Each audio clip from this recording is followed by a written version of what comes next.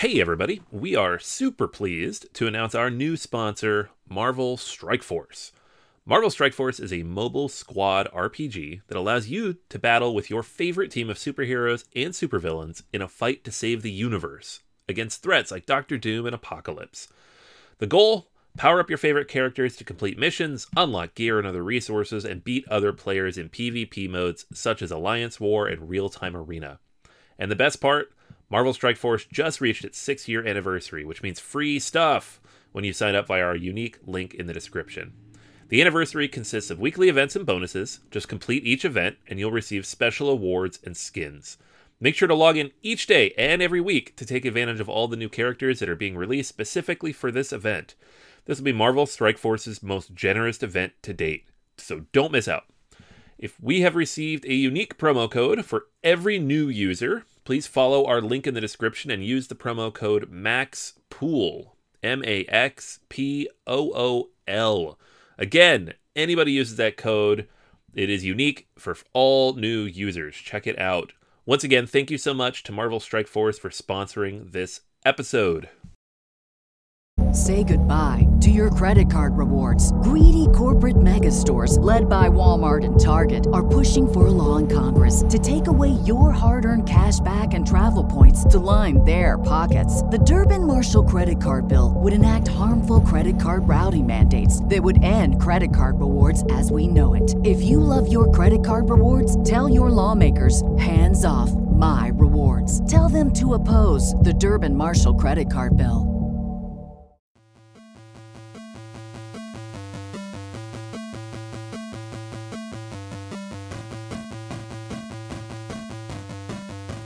Welcome to Board Gamers Anonymous, episode 176. If you like Century Spice Road, try out these other games. We'd like to thank our Patreon backers for helping us bring you a brand new episode.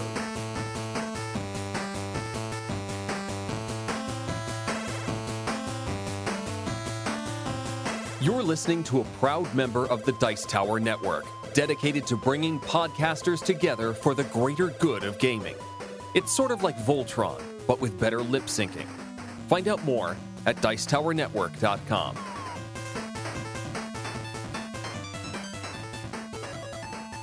Welcome to Board Gamers Anonymous, the podcast with board gamers and the insane fun we have at the table together. This is Chris. And this is Anthony. Anthony, convention season continues. Another great episode here. Everything's all about board games this coming months, right? So many board games. I have literally a huge pile sitting behind me right now in my office of stuff I have to play, which is like this funny thing that happens every summer of like simultaneously being like excited and overwhelmed. So I'm in between. Some of these games I'm excited about, some of them I'm overwhelmed about, and then Gen Con is only 4 or 5 weeks away, and that's all overwhelmed. So it's really funny. Everyone's like, it's getting hot out there. We got to get down to the beach. You know, sand, sand, sand. I'm going, sand. I'm like, cardboard. Cardboard. Now is the time for cardboard. So much cardboard. Yes, it's cardboard season, not sun season. Get those air conditioners going. Get that cardboard out to the table. Drop those chits. Get those coins. There's a lot of great board gaming going on right now. Origins recently wrapped up. Gen Con's just around the corner. And obviously PAX Unplugged and Essen is a little bit down the way. But we got some brand new games for you to talk about on this episode. And for our feature review, we are going to talk about Century Spice Road, since it just popped up big time on the hotness because recently its, I guess, little brother or little sister came out.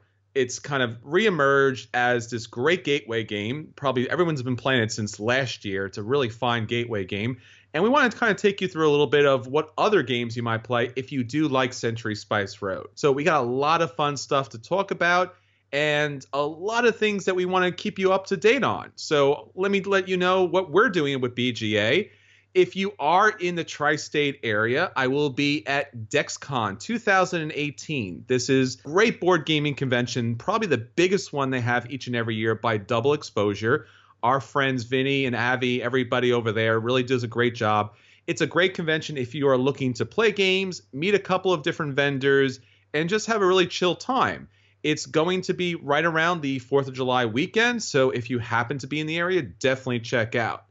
And finally, I just want to talk briefly, but I think it's important to make a mention because I know it's been on a lot of the Reddit groups. It's been on Board Game Geek. It's actually been in probably some of the mainstream media, that there was several incidents that were reported of sexual harassment at the Origins Game Fair. And I thought we would just give a little time to talk about this and our reaction and how we feel about this. Did you hear about this, Anthony?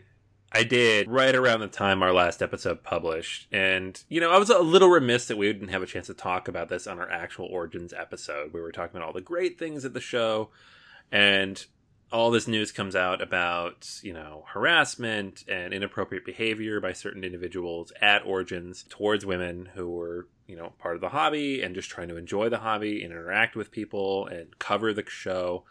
And, this has been kind of an ongoing conversation and issue in all media, not just board games, but in movies and TV and music and everything, politics, the last year and a half as part of the Me Too movement. And it's just, to see it in our own hobby in a show that we were at it's upsetting. We didn't personally necessarily see it, but just to know it was there, it's upsetting and definitely worth talking about. Especially when board gaming is such a social activity and it's such a intimate activity in a lot of ways, where you're going to spend, dedicated, focused time with a couple of other people at a small table, engage in a specific activity where all your attention's drawn, and you really want to invite everyone to the table, and all different types of people do come to the table.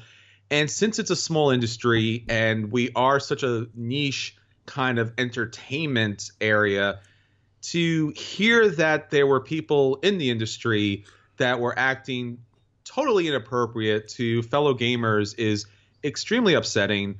I know that there were other comments on some Facebook and people talking about what wasn't said or what was said. But in the end, straight up and straight down, we've been on for 5 years now.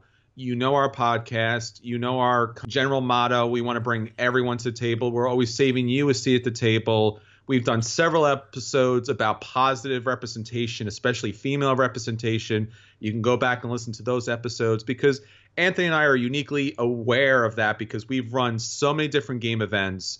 We want to have our family at the table. There's a lot of female members of our family, but not just female members, but there's a lot of members of the minority community. There's a lot of members of different international and different backgrounds that we want to have to come to the table. Sometimes games interfere or limit that interaction, and sometimes it's gamers. And Anthony and I could sit here probably for the next 12 hours and tell you about all of these unfortunate incidents and interactions we've had with gamers in the past. But typically we do our best to host and to be hospitable to everybody, and then you move on. But there are definitely opportunities and definitely situations where certain gamers are not allowed to do that, and they can't find a safe haven. They can't find a table to play at. And no one should ever be encountered with a negative situation, especially of a sexual matter, especially at a board game convention of all places. So it's really the worst thing that probably could happen in a kind of a family social kind of environment. It's just negativity that's not needed. We do not support that one bit. Obviously, there's a lot of information. You can go on Board Game Geek or Reddit or read the news articles that are out there. Board gaming, I would say 99% of the time, great people, everybody in the industry is friendly, welcoming, and you go to these places, you go to Columbus, you go to Indianapolis, you go to Philadelphia, you go to New York, Jersey, Boston, all these different places around the country and around the world, and I would say 9 times out of 10 times, people are willing to let you sit down and play, and there's usually a great interaction. We cannot allow this kind of negative interaction and just rottenness of people sometimes, allow that to fester. We have to say something. And then we hope that everyone out there, if you are hosting a game event or if you're just sitting at a game table and somebody has something negative to say about somebody else, even if it's not about you specifically or in reference to your background, gender, nationality, sexual orientation, you need to stand up and say something. You need to make a comment. It doesn't have to be a fight. It doesn't have to be a big issue, but you need to let the other person know that that's not acceptable at the table. When you do that, it really sets the standard and brings more people to the table, and we just have a better time gaming overall. Yeah, I couldn't say it better myself. And I think that's the most important thing to talk about. Like, if you see it, if you experience it, if you're part of it, do something, say something, be engaged, be part of the solution. Don't just ignore it. Because if you ignore it, you're part of the problem, kind of. And that's not...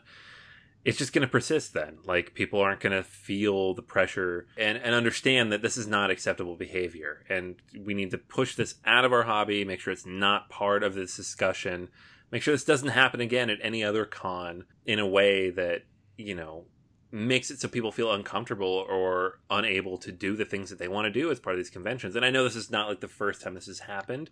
You know, we've read things about, you know, people coming out and speaking out about previous cons or just being a minority or being a woman in gaming and dealing with this all the time, and now it's just the time to talk about it, and that's not okay. But let's make this the time to stop it. We don't need to continue this. And if you see this, if you're part of this, if you're doing this, you know, stop it, say something, be part of it, and, you know, hopefully we can make this a safe, acceptable, fun place for everybody. Absolutely. And if you're, you know, with Team BGA, then you are an ally, and there's nothing better than being an ally at the game table for everyone that's there. All right, Anthony, so that's what's going on with us and going on with the industry. What's going on with our listeners? What's our question of the week? Okay, so moving on from the unfortunate, we're going to talk about things that make people happy. I asked people, what is their gaming guilty pleasure? There's an easy way to take this of, oh, I don't think there's anything to be guilty about, or, yeah, I understand this game is horrible, but I still love it. And I think the latter is kind of what I meant, but for everybody out there who is not ashamed of anything they play, I salute you, because like I'm occasionally still guilty of feeling ashamed of certain games that I play. So, running through the list, we have people who mention Munchkin several times. I think 3 or 4 different people mentioned Munchkin. George mentioned Risk. Kyle, who we actually met at Origins, he seconded Risk. I think Risk is like another common one. Chris mentioned Boss Monster, as well as Sherlock Holmes Consulting Detective, specifically playing it solo, which I kind of agree with, because every time I play that solo, I feel like I should be playing with my friends, but I much prefer playing it by myself. And once I've played it by myself, I'm not going to play with my friends, because I've already solved it. We have Settlers of Catan came up several times as well. That's kind of the hot game to dump on lately. I don't think there's anything wrong with that game necessarily, especially if you're new to the hobby, but, you know, people have been in the hobby for a while, you get a little down on it. Arkham Horror was in here 3 or 4 times, and I can kind of see that, because that is a very popular game with a very popular theme that has been supplanted and upgraded in several ways, through the card game, through Eldritch Horror, through just a lot of other Arkham Files games. It comes up a lot. One Night Werewolf, Alien, etc. That comes up a lot as a game that people really like, but sometimes feel like it's not really a gamery game. Kind of depends on your group, I guess. For me personally, it's the word games. I got games like Scrabble and Paperback and Hardback. You know, these games that are all about like what your vocabulary and putting together words. I love these games, but I know the other people in my groups don't always love these games. When I first came to a board game group where I met Chris, honestly, it was because I was looking up groups to go play Scrabble with. So that is the game that kind of got me into hobby board games on accident. And I still love it. I don't play it very often anymore, but I still love it. And I'm not ashamed of that, mostly. I've said this many times before. I like playing Munchkin. I'm a fan of Munchkin. I like tableau building. I like the thematic gameplay that comes with a lot of the different Munchkins. And, you know, anytime I could build a thematic tableau, put those two together, I'm really happy about that.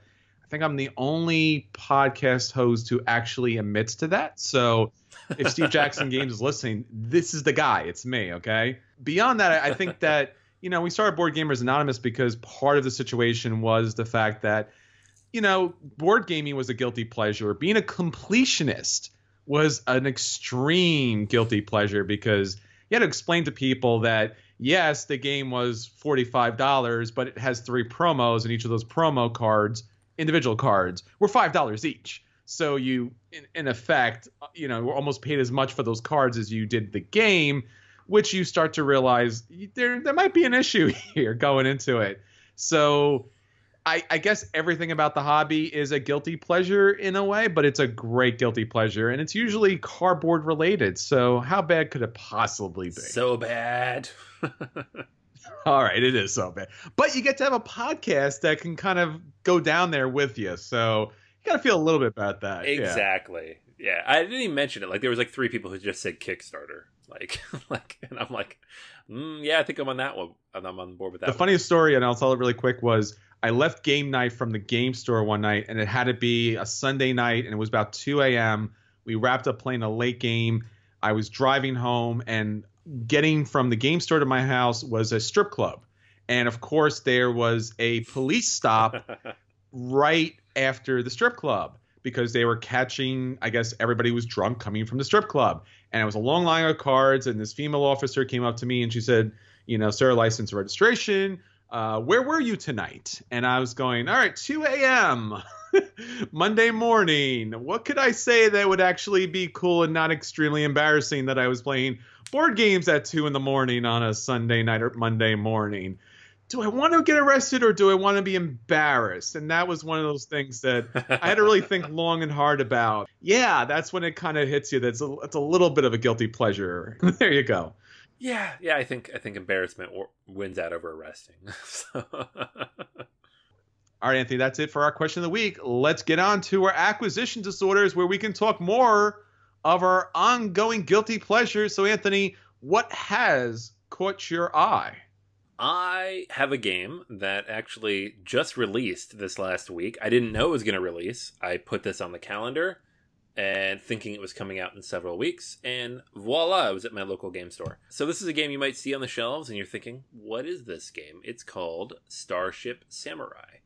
And so there's 2 reasons why you might be interested in this game. One is it's called Starship Samurai, right? Great name, great theme, giant samurai mechs. Just look amazing. Second, Isaac Vega is the designer in this game. He worked on Dead of Winter. He worked on the Ashes series. He's very prolific. He works with Plaid Hat. Very good stuff. And this is one of his newest creations. And a lot of people are talking about it. It's got some light buzz building. Plaid Hat has this habit lately of releasing games and not really talking about them. I blame Asmodee.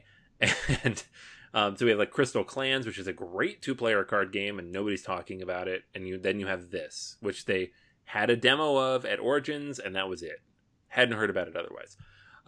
It is in the same ballpark of like a Kemet or a Cyclades or a Blood Rage or these kind of area control-ish Euro-y games. You start the game with 2 samurais, which you draft at the beginning of the game.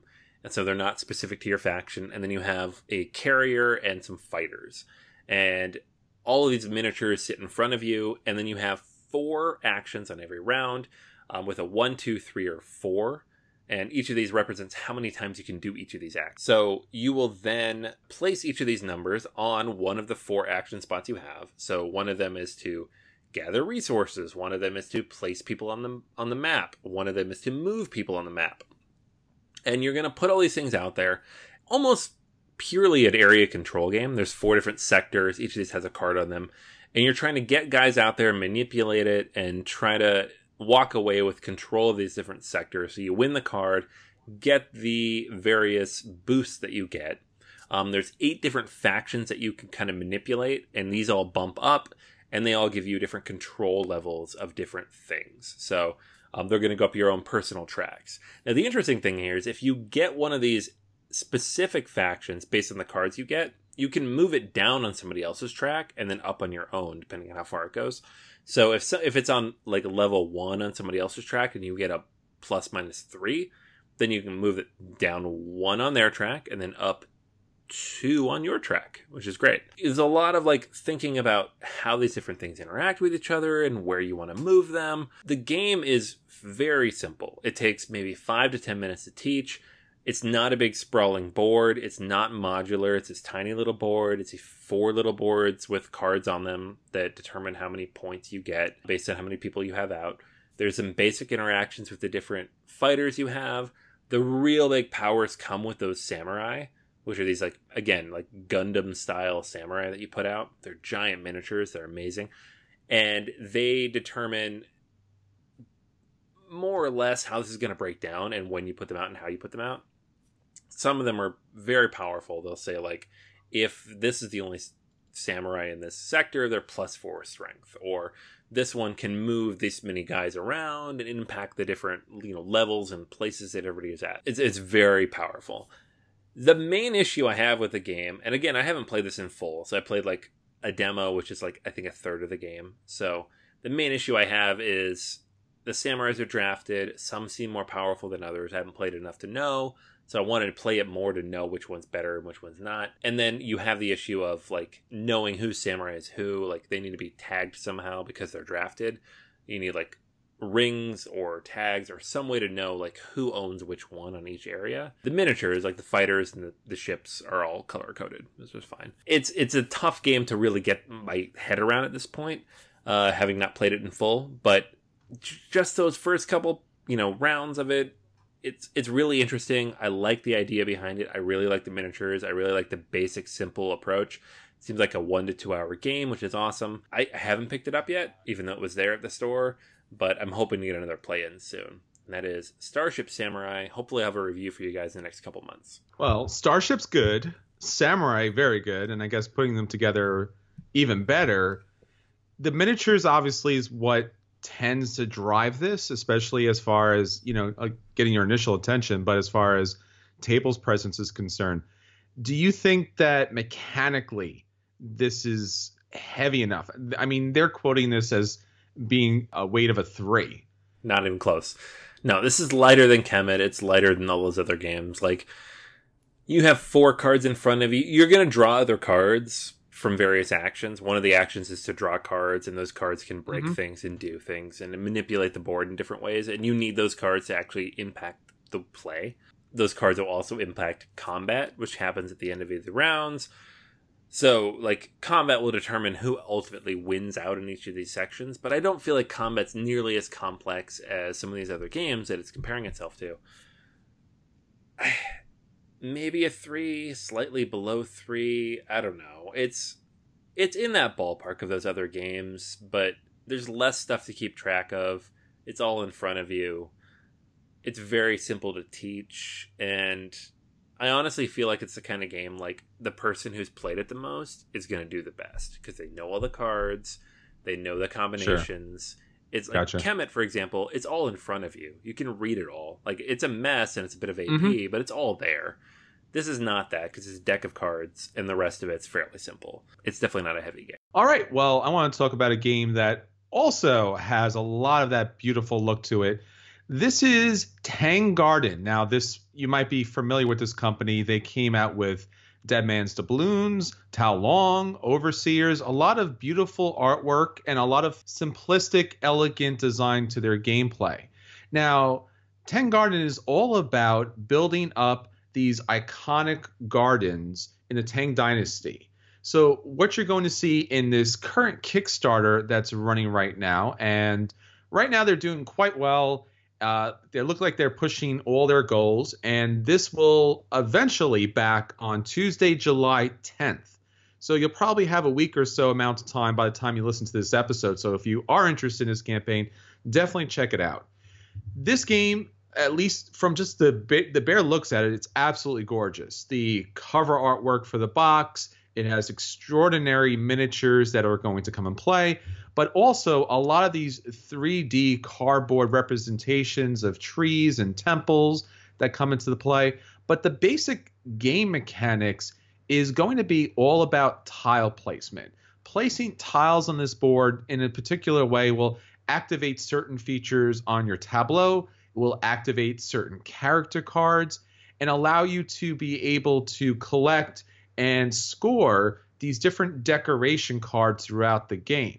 Now, as I said, there are these 3D miniatures. So this is just a really eye-catching presentation here. Great artwork, great graphic design, but basically it's on the lighter side as far as I would say a tile placement along, I guess, like Carcassonne, but once you place those tiles, a lot of other things happen. So it adds a little more depth to it.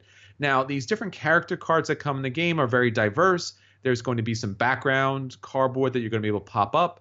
There are going to be some special tokens depending on where you place those tiles. It's going to activate the tokens. You're going to be able to extend your garden to bring new things into play.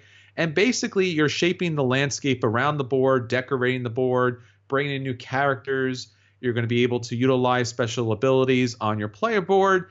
And it's a very, for lack of a better term, it's a very Zen-like game. Think as far as maybe Takenoko or Takedo, as far as not just having that Asian aesthetic to it, but also having that very much kind of engaging but very serene mechanic where you're just building up this beautiful garden and you're utilizing these outstanding different miniatures and 3D pieces to come into play just to score points.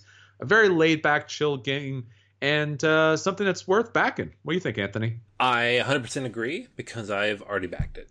So, well, there you go. My job is done here. Done! Thundergriff Games makes really beautiful stuff. Like, I backed How Long. It's amazing. It's beautiful. It's a fantastic production.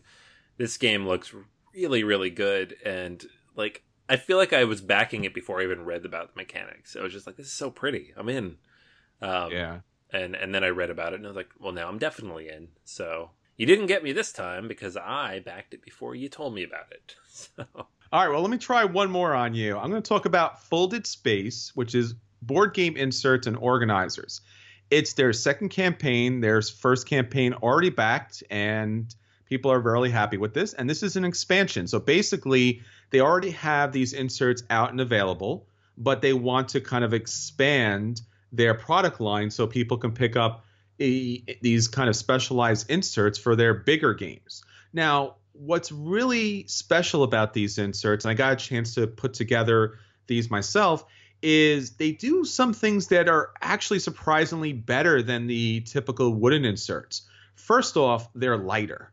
And I can't begin to tell you how much that is of great importance when it comes to hauling your board games around. The wooden inserts are great. They look really nice, but they weigh a ton. And typically, every once in a while, because it's wood and because maybe glue doesn't work as well as it should, or those seams don't work as good as they should, when you're moving them in and out, they can kind of fall apart based upon the weight.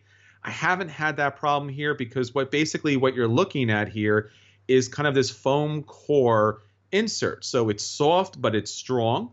And it doesn't have those kind of odd seams, and it doesn't have that soft wood that you find in some of the inserts. So when you're trying to kind of pull it from the punch board, it doesn't give you that kind of problem. And when you're putting the pieces together, you don't have to worry about things splintering. That's great. These inserts allow space for the sleeves. They allow space for the expansions. They allow pieces to come out so it can aid in gameplay. And most importantly, you can actually close the lid flush. And that's pretty important because when you want to hold these games on the side, if you can't hold that lid flush, it's going to be a problem. These inserts are pretty economical, especially if you're looking for something for the larger game. They have about 24 inserts right now available. This is a campaign on Kickstarter, and it will be back on Saturday, July 7th. So by the time you listen to this episode, you only have a couple of days to check it out. That is Folded Space, Board Game Inserts and Organizers Campaign 2. Check it out if you're looking for something new and different, lighter, but I would say better put together than some of the other inserts. Not fancy, very straight, very utilitarian, but it works pretty well. Yeah, I'm all about like just function. Yeah. You know? And like not having to like have the extra like centimeter or two of space above the box. Like anytime it says that, I'm out. Yeah. And the cost is huge. Like something simple and folded and just straightforward and it fits. I'm all about it. Yeah, I'm all about it. It's a challenge here. We want to get the games to the table more often. We want to have them well maintained within the box. Obviously, some of these inserts are beautiful, but sometimes they really aren't useful at the game table, or they just sit in the box and you really don't get the flavor of it. So this is really a nice addition to the kind of game insert selection. All right, Anthony, that's our acquisition disorders. We're not feeling guilty about those at all. Let's get on to the things that we actually got to the table. So, Anthony, what did hit your table this week? This is actually a good one because this is a game that I've had two other people ask me where to get, and the answer was you can't get it. So I'm sorry. Yeah. This is Coimbra. This is the new game from Eggertspiel, being distributed in the US by Plan B Games. And we both got a copy at Origins. We did. And it is not available in the US in general, I think, until August. So they had a few hundred copies there. We were in the line early. We picked it up. We've both played the game. We have. But I'm going to talk about it a little bit. So this is a game by a designer we both know and love well. He has been behind some of our other favorite games, Virginio Gili. And he worked on games that we all know, like Grand Austria Hotel, Lorenzo Il Magnifico. Ironically, he worked on a game that my kids love right now that I brought home recently, Dino World from Haba Games, which is like flicking cards at dinosaurs. But this particular game is a medium weight Euro, and it is all about dice drafting. So that's what we're going to talk about. We're talking about dice drafting in this game. And it is similar in a lot of ways to a game like Lorenzo. The dice really matter. They're a shared resource, and you're all working together. But it's different in several ways as well. So let's run through it really quick. There's a lot of mechanics here. I'll try to keep it short because we don't want to get in that mechanic well. But the basic idea is at the beginning of every round, you roll all these dice. There are 3 of every color.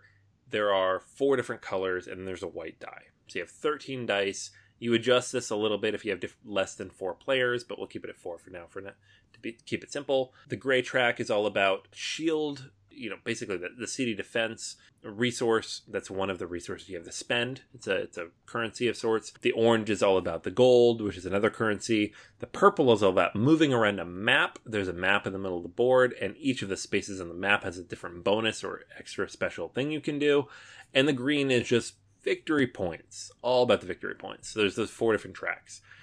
And when you draft these dice, you put them in your own little personal castles, these little plastic castles, and they fit right in there. And then you place them in one of 4 spots. You can put them in the top in the castle spot, and there are 4 special tiles you can draft from. And the way that works is the lowest die goes first, you pick your own special thing, and then it goes up from there. So you could get victory points and move a guy on the map. You could get a discount on investing in different voyages. Voyages give you victory points at the end of the game. You can get just money or shields, or you can get, different special bonuses here that otherwise wouldn't be available to you, including one that allows you to increase the value of a die that you're going to use later. The other 3 spaces all correspond to one of 3 different rows of cards. Each of those rows has 4 cards in it. Each of those cards does one of many different things. Every single card has an influence value on it, which is how far you're going to move up on one of those 4 tracks I mentioned. And then it's going to have some kind of special ability. So the ability might be something you get immediately, some cool special effect you get, money or shields or movement on the map or points or several other cool things. Sometimes they hurt other people, but not always. Those are fairly rare, the take that cards. There are cards that will activate during the influence income phase, which happens after everybody drafts all these dice. And so those are things that will just give you, extra bonuses that you get once every round for the rest of the game. There are 4 rounds in the game. And there are other cards that are endgame scoring cards. There are only a few of those. I think there's 8 or 9 of them total out of the entire game. These are things like whoever's, how high you are in each of the 4 tracks, or how many cards you have with a 1-2 value or a 3-4 value. Keep that in mind because there's only so many in the game. And at the beginning of the game, you start with a few starting cards. Some of them are discounts, some of them are bonuses. It really depends on how you want to start. You draft them to begin the game. And that's basically it. The game is fairly simple. It takes 10 minutes to teach. Everything I've told you is more or less all the mechanics of the game. And, it gets a little more in depth. People have questions about what all those tiles do on the map and what all the different card icons do and what all the voyage cards do. But the basic idea is every round you draft a die, you place it in one of those 4 spots. You do that 3 times, and then you activate those dice. And then you take those dice back and you use them for income. That's pretty much it. And then invest in a voyage if you want to. There's 4 rounds in the game. Because of how streamlined that is, even with 4 players, even with everybody thinking very thoroughly about what they want to buy and how they want to buy it, it's a 1.5 to 2 hour game tops. It's streamlined. It's pretty straightforward. There's not a lot of stuff in here to really drag people down except for the drafting. It can be mean. There are some take that cards. There are some spots where you can block people. It doesn't happen as often as you might think it would, but it does happen, and it's something to keep in mind. And it's definitely along the lines of, some of these other games that he's worked on, like Lorenzo and, these dice-based games, but it's a little more open. It's a little more accessible. It's definitely not as heavy as those other games. Now, in terms of things I have issues with, I wish there was more cards. You use every single card in every game you play, regardless of player count. That's a little tough. Like people who've played the game a lot know what cards are coming out. People who haven't played at all don't know them at all. That's not, anytime that happens, it's a little tough on people. The map is incredibly important. There's several different spots in the map. I think there's 12 or 13 total. And the level 3 things on the map are worth a lot of points. If you play them right, they can be worth 20 to 30 points each if you get to them. That means if you get to them and nobody else does, you probably win the game. So it's important to explain to people early that the map is important, that you want to try to reach those or to mitigate that in some way. You don't have to get there to win the game, but it really matters if you do. And maybe even, like, I think, Chris, you and I talked about this a little bit, like, seed the map a little bit if you have new players in the game. Like, don't put those things out that are worth so many points. Try to make it a little more balanced early on. And I don't think that's broken in terms of the game. If everybody knows that, or if you talk to everybody, it's fine. It's just, I'd like more. Like, more of these options, keep it randomized a little bit, more cards, maybe some other mechanic to mitigate the map a little bit more. I really, really enjoy this game, and I've had multiple people, when I brought it out, ask me to bring it out again. It's rare that I get a new game out, and then people ask me to bring it out over and over again. So I've played this game several times since Origins. I've been bringing it out basically every game night at this point. But as somebody who's now played it every single one of those times, I think there are areas that it can be improved upon. So it's a very strong play. I would almost push it to a buy, but keep in mind, this is a $70 game. It's up there with Eggerspiel's other games, Heaven and Ale, and $70 for this Euro that takes an hour and a half to play, that needs maybe an expansion or two to kind of flesh out a few of these areas. I love it. It's not quite a buy. What do you think, Chris? Well, if I can't take credit for your acquisition disorder, I'm going to take credit for this, because this was my acquisition disorder, I think, the first week of February. In particular because, as you mentioned, amazing artwork, great production here, and the dice mechanics are outstanding. That being said, I think, like you said too, $70 is a large price tag for this game. Now, you are getting a lot of great pieces of artwork, and artwork is expensive. But I think, like you said, Anthony, we talked about this before the podcast, the game is not as heavy or complex as it should be at that price point.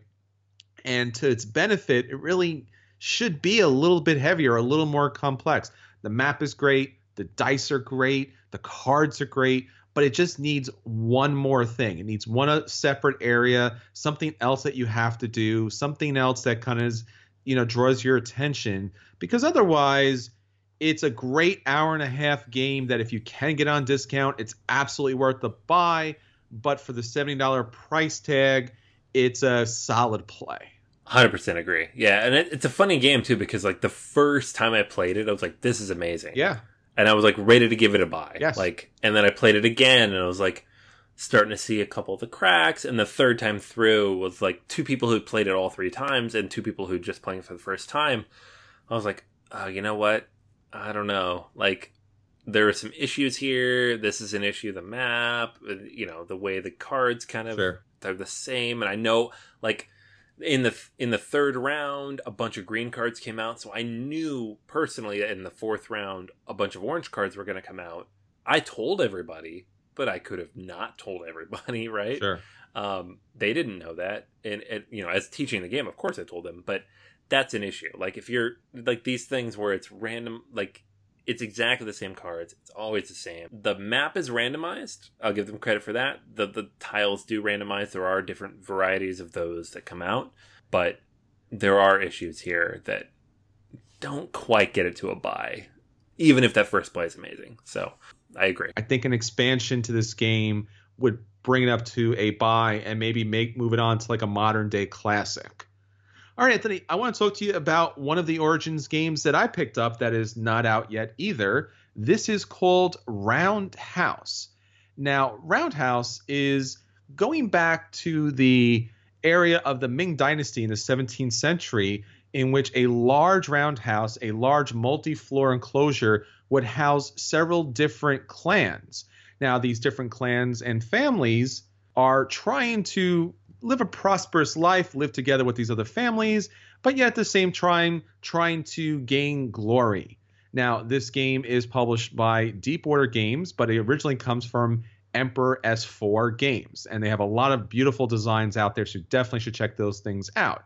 Now, what this game boils down to is kind of a little bit of a recreation of the roundhouse. So on the board itself, you get this beautiful little roundhouse, kind of a bird's eye view, and what you're looking at is basically two rondelles. Now, rondelles basically two circles here in this case, and you are taking your family leader and you are deciding where you want to place your family leader. You have 3 spaces in which you can move your family leader up to, and you can move them on the inner circle or the outer circle, and there's some stairs that connect them. But once you pass a point, you got to go all the way around to come back to that again. So you want to utilize your steps in the best way possible to gain you the maximum amount of victory points. Now, what you're doing in this game is a couple of different things. So first off, you are trying to collect sets of amulets. Now, the amulet selections come basically 2 different ways. First off, you're going to be able to collect these. You're going to collect these expert cards that could have an amulet on their card. You'll save that card in the game, and that'll help you with your set collection. In addition to that, there is this small board on the bottom left in which once you go all the way around and end up at the ancestral section, then you are going to be able to place your assistants on this board, and by placing them orthogonally, you'll be able to hit a certain victory point condition, get resources for that area, and if it's available, you'll also be able to pick up an amulet. So once again, kind of moving up that amulet set collection.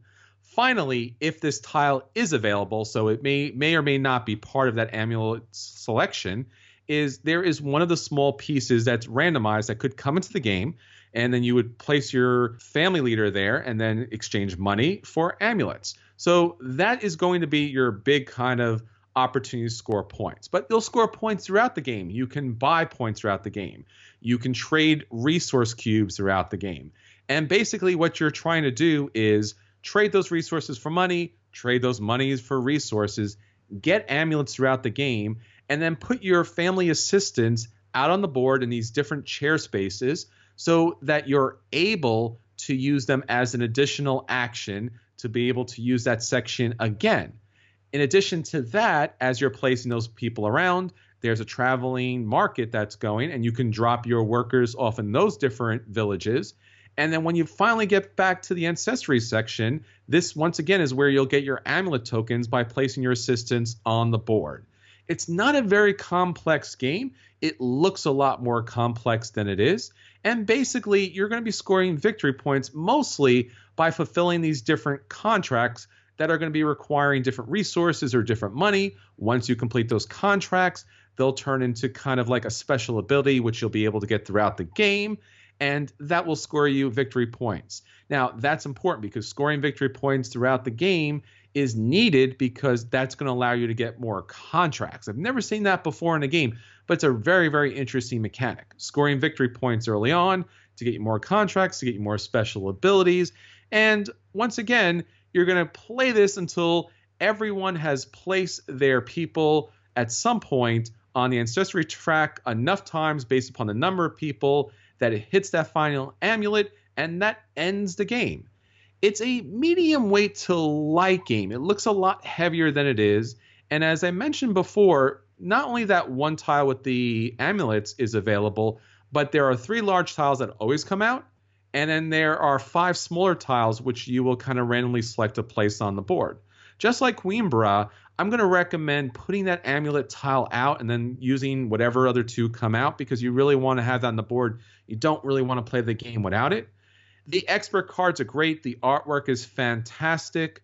The contract cards are pretty generic, but they're pretty straightforward. You need these cubes, this money for these resources.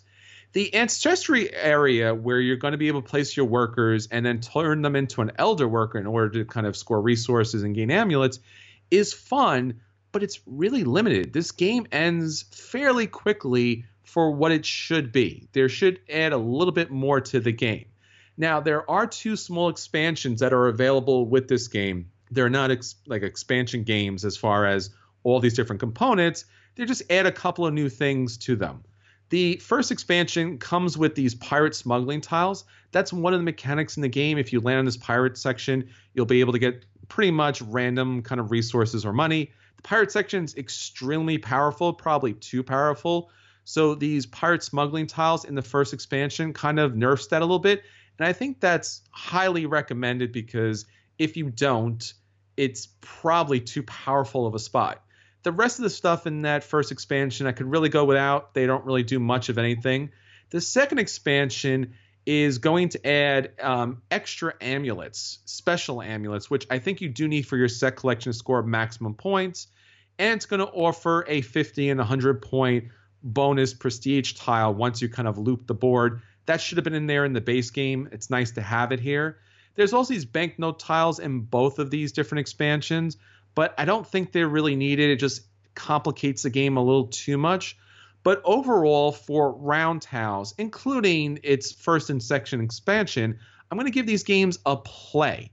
It's a solid game, good artwork, good mechanics, some interesting decisions, but none of the kind of interesting thematical complexity that you would expect from this theme or from the double rondelle. I love the look of that double rondelle, but it's funny. Like, I've heard people talk about this game, and like, it's a lot of like middling to high middling reviews of like, it's fine. It doesn't do as much as you think it would with that second rondelle. I really wish it did though. Like, looks really cool on the table. Yeah, it's just a little too easy. You know, when you play a Matt Gertz game and you have those rondelles, you really agonize over every decision and every step that you take. Here you get 2 family members and it's not that problematic. You really gonna get pretty much everything you need. In all of the games I played, I was never in a tense moment where I wasn't going to have enough money or enough resources. And that's fine for a light to medium weight game. You just expect more when it comes to rondelles. Yeah, for sure. All right, Anthony. So that's the game that's hitting our table. Let's talk about our feature review. So for our feature review, we're going back to an oldie but a goodie and one that everyone loves. If you like, ... try out these other games. So we are talking about Century Spice Road because it popped up again. Eastern Wonders is out there, and you can kind of work those 2 games together. But we wanted to talk about Century Spice Road because it's becoming a mainstay as far as gateway gaming is concerned. If you don't know, Century Spice Road is from Plan B Games. It's basically a card drafting mechanic where you're building up a little tableau of cards in your hand in order to kind of run a little bit of a machine. So you are gaining spices and then you are transforming spices into other spices in order to be able to complete contracts on the board. That's pretty much it. Beautiful artwork, great production, and it's something that definitely everyone should check out at one time or the other if you're looking for a great gateway game. But we want to talk about being able to collect resources as a mechanic and complete those contracts. It's a really fun mechanic. If you haven't played a game like that before, it really gets gateway gamers really engaged. And we want to talk about some heavier games. You've already played Century Spice Road and you like it. We want you to try out these other games. All right, Anthony, why don't you start us off with the first game? All right, number 1 on this list is one of my favorite Euro games, period. The Voyages of Marco Polo. And it kind of has a similar theme. You are traveling along this spice road and you are gathering different resources in the form of camels and spices and silk and gold.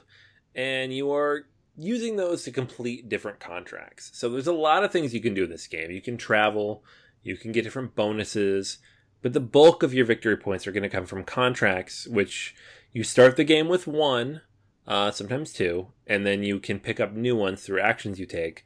And ultimately, you want to turn those different resources you've collected into those contracts and complete them for as many points as possible. And some of those contracts are going to give you additional bonuses. You get things back from them. Sometimes you get bonus actions or camels or whatever it is, special movement. You want to chain them together as best as you can, but the core idea of this game is completing the contracts while you move along the map and balancing that while trying to maintain the different die values that you have, because the game is all dice based, is a whole lot of fun, and it makes every single play different, combined with the different, player powers of your specific characters. One of my favorite Euros, still, even after all these other games that have come out that kind of iterate on that formula. That's Voyages of Marco Polo. Well, another great game, and a little bit heavier, but a lot more fun, is Takanoko. This is by Anton Bauza, and it's about this panda and this gardener going around, and you are trying to complete these different missions. Now, these missions range from eating the right types of bamboo, growing the right types of bamboo, and then putting together the right pieces of land based upon these different colors that are available in the game. So basically the farmer goes around and is planting, the panda's going around and eating the bamboo, and you are placing these tiles in order to maximize your score. It's a really fun, dynamic, interesting game. It's light enough that it's going to engage gateway gamers, but it's just heavy enough that a hardcore gamer will find a lot of love in this game, and that's Takanoko. All right, next one on the list here is Grand Austria Hotel. Another game with a lot of variability in it, just like Marco Polo, which tends to be the kind of games I like. In this game, you're going to have multiple slots in front of you for patrons that are looking for different combinations of cake and coffee and wine and various other goods. There are people visiting your hotel. They want to be fed well. They want good beverages. And to make them happy, you're going to collect different cubes to fulfill those orders. And then when you do fulfill those orders and complete your contracts, you're going to flip doors from open to close in your hotel and score different points at the end of the game. Lots of different ways these things interact with each other, different cards and mechanisms and actions you can take that influence your ability to complete these different orders or influence what you get out of closing these different doors based on the combinations you get. But the basic idea is gather these goods, make these patrons happy, and then close their doors to say, hey, this person's in our hotel, they're happy, and very much like Marco Polo, that is going to be the core of the game. So that is Grand Austria Hotel. Well, next up is The Pursuit of Happiness. Now, what looks to be an upgraded life is actually a really dynamic and interesting set collection game in which you're trying to be able to collect the right resources in order to get the right mate, the right job, the right activities, and basically score the most victory points by having the most successful and thrilling lifetime as possible. If you live a healthy and well-maintained lifetime and don't stress out too much, those set collections are not such a bad thing when you're trying to pursue your own happiness. All right, next on the list is Yedo. Yedo is a game of a mixture of different things. You are trying to complete different missions, sometimes interacting or taking down your opponents, but also trying to gather different things to complete these missions. So it's a mixture of the kind of the traditional Euro where you're building up an engine and completing different things. You don't lose the things you're using, which is nice, but also occasionally hurting other people. So you kind of balance those two things out. As you go, you're going to gather the different assets you need, and most importantly, trying to kind of manipulate and outfox the different people you're working with and prevent them from completing their own missions. Some of these missions at the higher levels, if you're playing the game at the highest level, can be kind of nasty, and they can hurt other people. The earlier levels and medium levels, if you're playing the game at the basic, introductory level, it's not as interactive as kind of the high level of the game.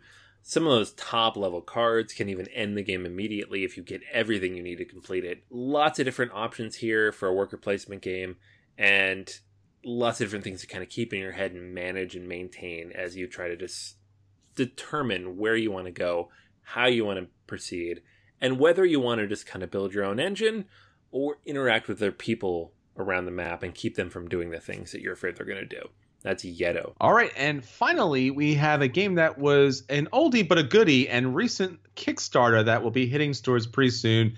This is Finca. Now, Fika is a really interesting game, and you're trying to collect sets of fruit in order to complete contracts that are on the board that require a certain number of fruit. Now, what's really interesting and dynamic about this game is it's part rondel and part mancala, because you are moving your workers around this rondel in order to collect the right number of fruit in order to maintain those contracts. And if you do, then not only will you be able to pick up those contracts, but you'll also be able to pick up bonus contracts for meeting the right conditions that are necessary throughout the game. It's fun, it's fast, it's colorful. It's a great Euro game. It still engages the gateway people, but that rondel mechanic is going to get those hardcore gamers really engaged in the set collection mechanic. All right, so those are 6 great games that will take you to the next level if you like Century Spice Road. All right, so that's everything for this week. Until next time, this is Chris. And this is Anthony. And we'll save you all a seat at the table.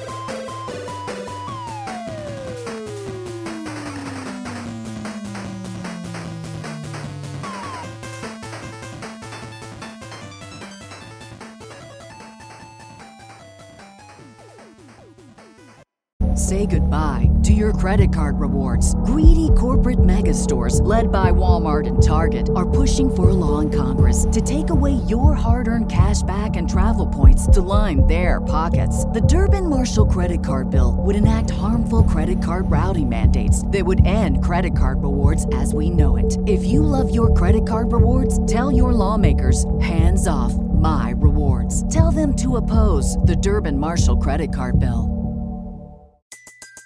Everybody in your crew identifies as either Big Mac Burger, McNuggets, or McCrispy Sandwich. But you're the Filet-O-Fish Sandwich all day. That crispy fish, that savory tartar sauce, that melty cheese, that pillowy bun. Yeah, you get it. Every time. And if you love the Filet-O-Fish, right now you can catch 2 of the classics you love for just $6. Limited time only. Price and participation may vary. Cannot be combined with any other offer. Single item at regular price. Ba-da-ba-ba-ba.